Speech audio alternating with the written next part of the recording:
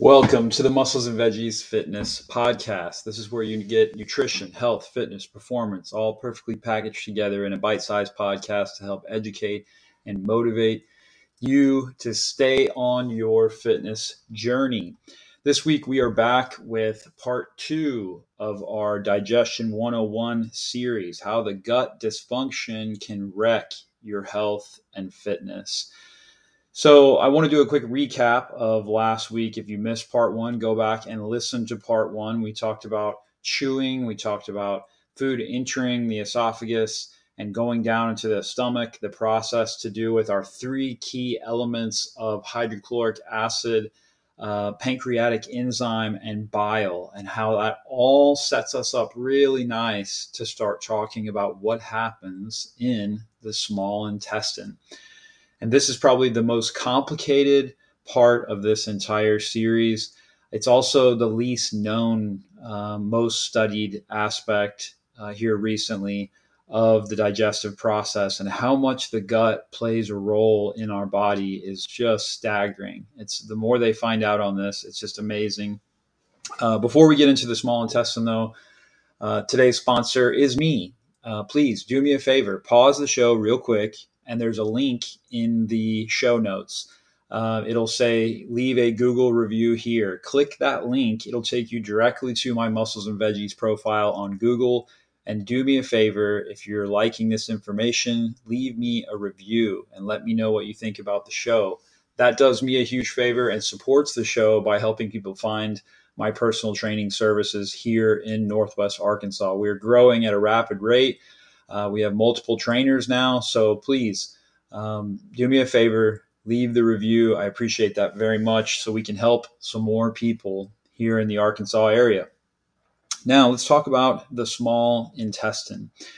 We talked about how the stomach and the duodenum produce this chyme, and this very acidic mix has now left the stomach, and the bicarbonate has been released in the duodenum to alkalize this mess. And then we also have the bile production. We have the pancreatic enzyme, and it's doing all its work, and it's pushing this food into our small intestine.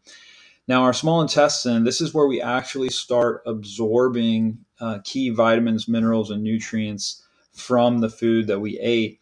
And you could think about it like our 3 key elements, the bile and the stomach acid and the pancreatic enzyme, has done all the work. And now it's time to let our gut bugs do their thing. And primarily, we want to talk about 2 different species of bacteria that are commonly found in the human gut.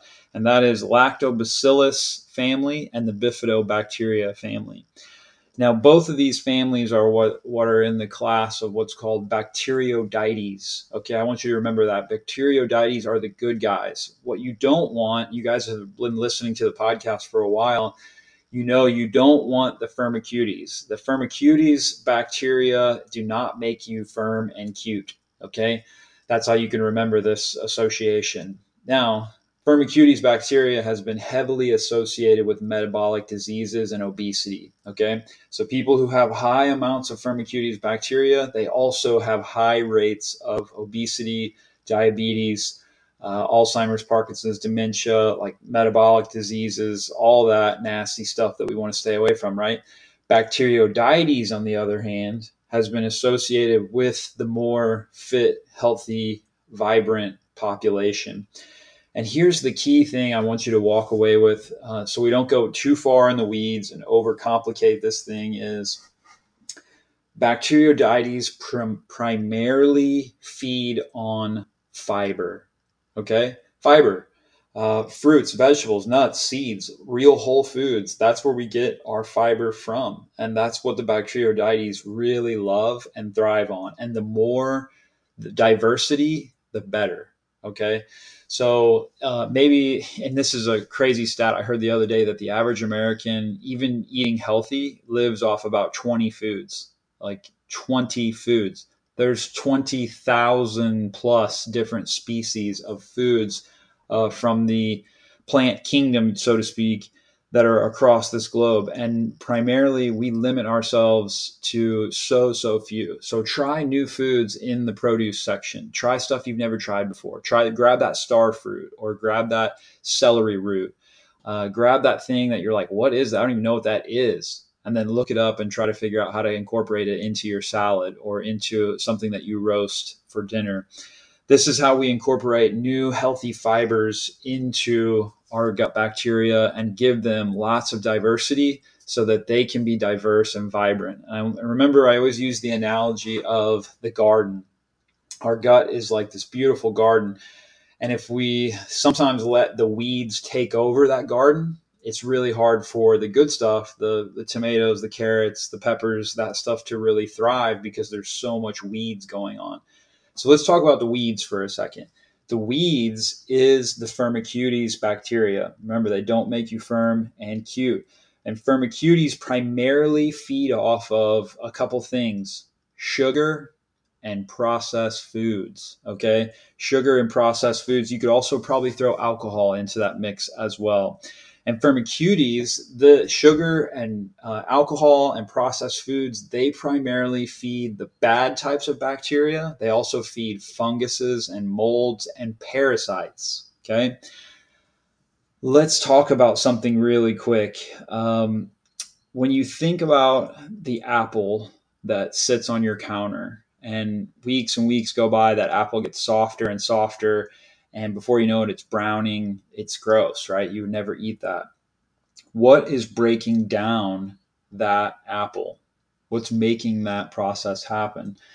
Well, isn't it true that it's bacteria, it's molds and funguses and or parasites? So that's the worm that crawls out of the apple or the little insect that crawls out of the apple. So when you think about those three things and you think about the small intestine, you can really see what takes over the small intestine and causes lots of inflammation and lots of problem.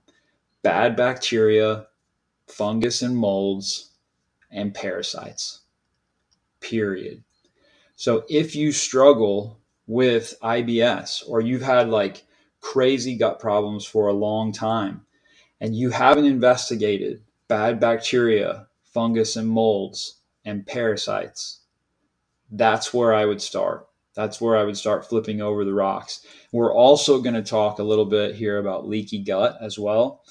But I think when you can wrap your mind around these three main culprits of Firmicutes, right, and then we go back to the sugar and when the processed foods, you can easily see why that like 70% of the population struggles with IBS symptoms. And here's how crazy IBS is irritable bowel syndrome. Is people get diagnosed with that like that's some sort of revolutionary diagnosis. Like, yep, I have IBS. Well, what does that actually mean? That means you have irritable digestive system, irritable bowels, right? Thank you, doctor, for telling me that I have irritable bowels. Like I didn't know that with the symptom picture that I had going on for the last year before I was referred to you, a gastroenterologist. So my point is not to bash them. My point is that like they feel better about giving you a diagnosis, but what problem has they really solved for you? Absolutely nothing. Okay. And most of the medications that go along with IBS are absolutely worthless. And if you don't know that, talk to one of your friends that you know has IBS who has tried medications and ask them how well that medication went for them. So this is where we start in the holistic realm of figuring out, do you have bad bacteria? Do you have parasites? Do you have mold or fungus, yeast problems? Okay. And there's tests that we can do to run through that. And if you're curious about those tests and you haven't got any answers from your doctors and you want to figure out what these tests are, please DM me, message me, email me, and I can point you in the right direction on how to find those specific tests that can give you some answers on if you struggle with one of these three things. So the Firmicutes type of bacteria don't want it, okay? That's why we advocate on this show to lean more towards an anti-inflammatory nutrition plan that stays away from or limits and keeps in proper position the sugar, the alcohol, and the processed foods, okay? We don't want to be like, dogmatic zealots, like we never eat a bite of processed food or have a drink or have something that has a little sugar in it. But you can quickly see that health problems really springs from having those things in excess on a daily basis all the time. Okay. So that really explains the bacteria that's in our small intestine. That bacteria is also our immune system. It literally is protecting us from viruses, pathogens, all these things that make us sick. The more robust and diverse your gut microbiota is, the more you'll withstand colds and flus, viruses, all the stuff that attacks our immune system. Now, let's talk quickly for what disrupts the microbiota. Like what really is like throwing bombs into our gut and killing the good guys. Antibiotics is one. Don't get me wrong, antibiotics have their proper place and they have saved hundreds and hundreds of thousands, if not millions of lives. However, we have to not use them just willy-nilly. We have to be really concentrated and only use them when it's absolutely necessary, like in an infection type situation, not just like I have a cold and now I'm going to take some antibiotics. And that's not what we're trying to do here, because that cold will pass, no big deal, right? But you can do some serious gut damage along the way. Here's another thing that really disrupts the gut, shown a lot in the literature, is statins. Statin drugs, in my opinion, and this is just my opinion, and I'm not giving you any medical advice whatsoever, but statin drugs are worthless and they come with a lot of consequences. Okay.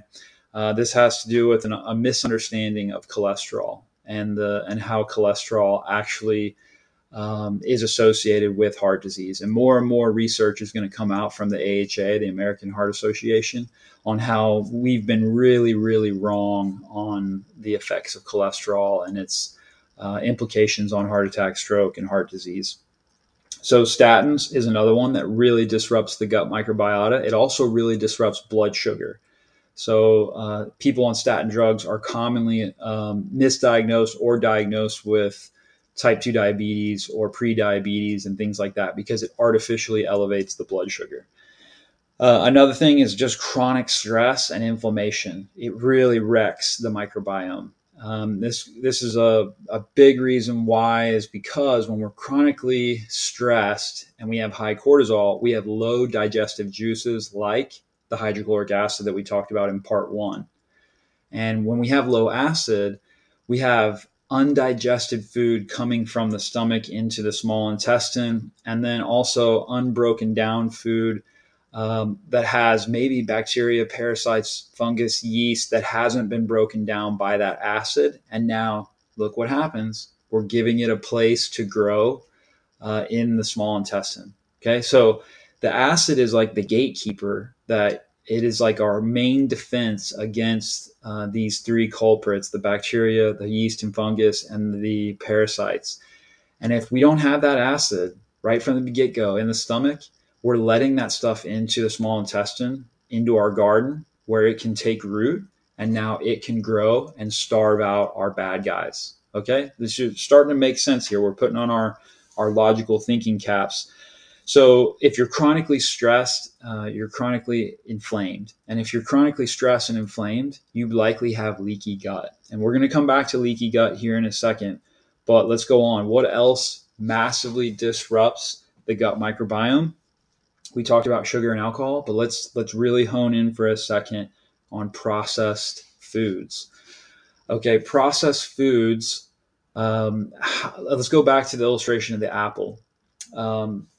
But now let's use a Twinkie, all right? So you're going to take a Twinkie and set it on a shelf. How long will that Twinkie last? Years, literally years. Tell me how that is a food product, okay? If you bake bread, for any of you guys who bake like homemade bread, how long will that bread sit out on the counter before it starts molding? Not very long. Not very long at all. How does that Twinkie, that also is a bread pop product, how does it not go bad? Let's even use a further example. White bread. How does white bread sit on a shelf in the grocery store for 6 to 8 months at a time and not mold. Okay, think about this logically for a second. This food is engineered to be an antibiotic. All right. If we're thinking about this logically, what decomposes foods down? We talked about this: mold, bacteria, things like that, right? How does a processed food that's ultra processed sit on a shelf for years at a time? Its defense is it's resistant or even defensive to the bacteria. So it's like an antibiotic. All right. So now think about this for a second. We're consuming lots and lots of ultra processed foods. What do you think that's doing if it's bacterial resistant? What do you think it's doing to our gut microbiota? It's acting just like an antibiotic. Okay. So unbroken down food, like ultra processed food, you can't break it down because your gut bacteria can't do its job, right? So it's basically acting as an antibiotic. It causes mass levels of inflammation in the gut. So you can really quickly see why United States Western culture is the sickest country in the world. They spend the most amount of money in the entire planet on healthcare, and it's mostly because they are the largest consumers of ultra processed foods. And really, like, these are the killers, right? Let's go back over them: antibiotics and statins, inflammation and stress, ultra processed foods, ultra processed foods, and sugar and alcohol. Okay. Now let's rewind for a second, go back to the chronic stress and leaky gut. When you have, let's talk about the gut lining quickly for a second. You have this really, really thin tubular layer of tissue that all your food travels through. If you've ever seen a pig intestine at the deli, they hold it up and you can literally see through it, right? That's how they say that it's one cell layer thick. That's like the thickness of one human hair. Okay, that's how thick or thin our gut lining is. When chronic stress and maldigestion happens from low acid, right? This whole food particles causes massive inflammation inside the small intestine. And that starts this really tight junctions. They start to become loose, open hold junctions in the gut lining. Okay. If you guys are watching this on YouTube, you can see the diagram: tight junctions, little tiny microscopic holes. Loose, leaky junctions are the gaping holes in our small intestine. And whole food particles are now traveling and entering from the small intestine into our bloodstream. And what do you think this does in the bloodstream? Automatically, the body says, whoa, whoa, whoa, whoa. We've got whole food particles coming into our bloodstream. We've got to raise white blood cell count. And we have to upregulate our immune system to try to fight off what's going on right now. This is chronic systematic inflammation. Okay. This is why people say, oh my gosh, I ate a cheeseburger and French fries and I hadn't ate that in a while and I put on like 3 to 5 pounds immediately. Yeah, that's water weight from inflammation. Your body sensed these things and it immediately upregulates a lot of water. And then part of that is because it's also a high carb meal and lots of water is also flooding into refill glycogen stores, which is our carbohydrate stores. But the other side is if you have food allergies, your body is upregulating white blood cell count and you are putting on water weight due to systematic inflammation. And here's the red flags for leaky gut. Let's talk about this for a second. The red flags for leaky gut: number one, you have autoimmune disease, because 90% of autoimmune diseases starts with a gut problem. Okay. So if you have rheumatoid arthritis, lupus, Crohn's, colitis, Hashimoto's, you have any of these like chronic autoimmune conditions, number one place I start is let's talk about your gut. I want to hear about what your gut symptoms are like. What's your digestion like? Here's a number two is that if you've ever ate anything and then you immediately had to use the bathroom in the first hour or two and you saw that food you just ate in the toilet, that's a huge red flag for leaky gut. Why? Because your body said, okay, we've got so much food going straight through the intestinal tract into the bloodstream that we need to flood water to that area and dump all the contents. Just get it out. Just get it out. So that is a huge red flag as well, that there's a lot of gut damage and inflammation and leaky gut. So I hope that covers that really well. I'm already at 20 minutes and we're like, I really knew that I could fit this into 2 parts, but it's crazy. So let's quickly talk about the appendix. A lot of people don't know what the appendix does, but really the appendix is like a store of bacteria. And it's been thought that the appendix actually is what repopulates the gut when the gut is sterilized, maybe from antibiotics or some sort of gut trauma, or someone stabbed in the gut, and it kills off the flora that's so vitally important. The appendix is like a store of bacteria that can release itself through the cecum. It's connected to the cecum in the large intestine and can repopulate bacteria back into the small and large intestine. Thought that was an interesting fact to enter into this discussion. So let's like summarize this all as a whole. Well, first let's talk about the large intestine and the colon. And I'm not going to go really deep on this, but just know that the large intestine and the colon's main job is to pull out water and to keep things flowing and moving and produce fecal and move fecal. So all that's musculature that moves fecal material out the anus. And basically, like the 3 major culprits that can really harm the colon and the large intestine is Crohn's, colitis, 2 inflammatory autoimmune conditions, and then, of course, colon cancer, which we hear a lot about. People have to have colonoscopies and things like that. And think about this for a second. People like to demonize meat as like a cause of colon cancer, but the research behind that is super weak. And also, it's really depending on the inflammation that's going on in the gut. So colon cancer is heavily associated with a large inflammatory condition. So imagine having like leaky gut and inflammation and food allergies and all this stuff for like decades at a time.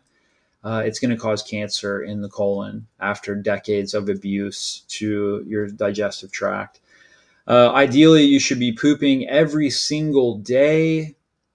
Do not confuse that. If you're not pooping every day, we've got problems that we need to fix. And constipation is like one of the most unhealthy things that we can have going on in the body. Trash is literally piling up inside your house, and you have to get that out.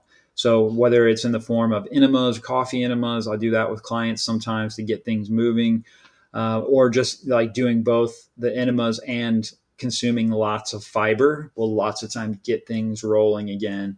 And also look out for thyroid conditions. They can also cause constipation issues. So this happens in women a lot. So women listeners, if you're struggling with constipation, I would like to see like how thick your eyebrows are. Is your hair falling out when you take a shower? Are you really, really cold natured? Do you feel like you have a slow metabolism? You gain weight easily? Those are all red flags that you may have a thyroid issue. So let's summarize all this. I really wanted to wrap this up in 2 parts, so I'm just going to do it. And if you guys have any questions, just feel free to DM me or message me. But the digestive tract as a whole is probably one of the most important systems that we can really show love to and take care of. Okay. And if you're struggling with gut problems, hopefully this 2-part series really gave you some insight on where to start flipping over rocks and try to see what things you can change to improve your system, your digestive system, and get less symptoms from it, but also just to nourish your body. Because remember, like we have to assimilate and digest to absorb nutrients and minerals. And we have to have nutrients and minerals, just like a car has to have so much oil, so much antifreeze, so much gas, brake fluid. If we don't have the essential things that we need, something is going to break down. Okay. And that's why the digestive system is so important. I can't emphasize enough. Let's go back through this real quick. I know we're already at 24 minutes, but if anything is happening like digestive distress in the first hour of eating, that's a stomach problem and most likely a stomach acid problem. If anything is happening, gas, bloating, indigestion, weird stuff, from hours 2 through 4, that's a small intestine problem. Okay, so that's more along the lines of the bacteria, fungus, yeast, parasites, that type of thing. If you notice that you're having lots of issues 5 hours after eating or more, so this would normally you'd notice this like in the middle of the night, things like that. That's more of a colon issue, and that's where I would be trying to figure out, why do we have so much inflammation in the colon? Do we have Crohn's, colitis? Do we need to, are we lacking mucosal production?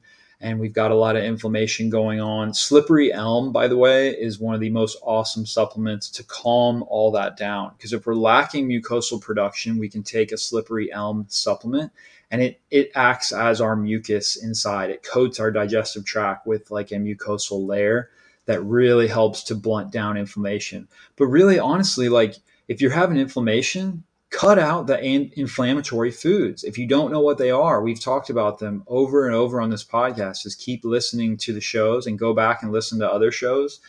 Sugar, gluten, dairy,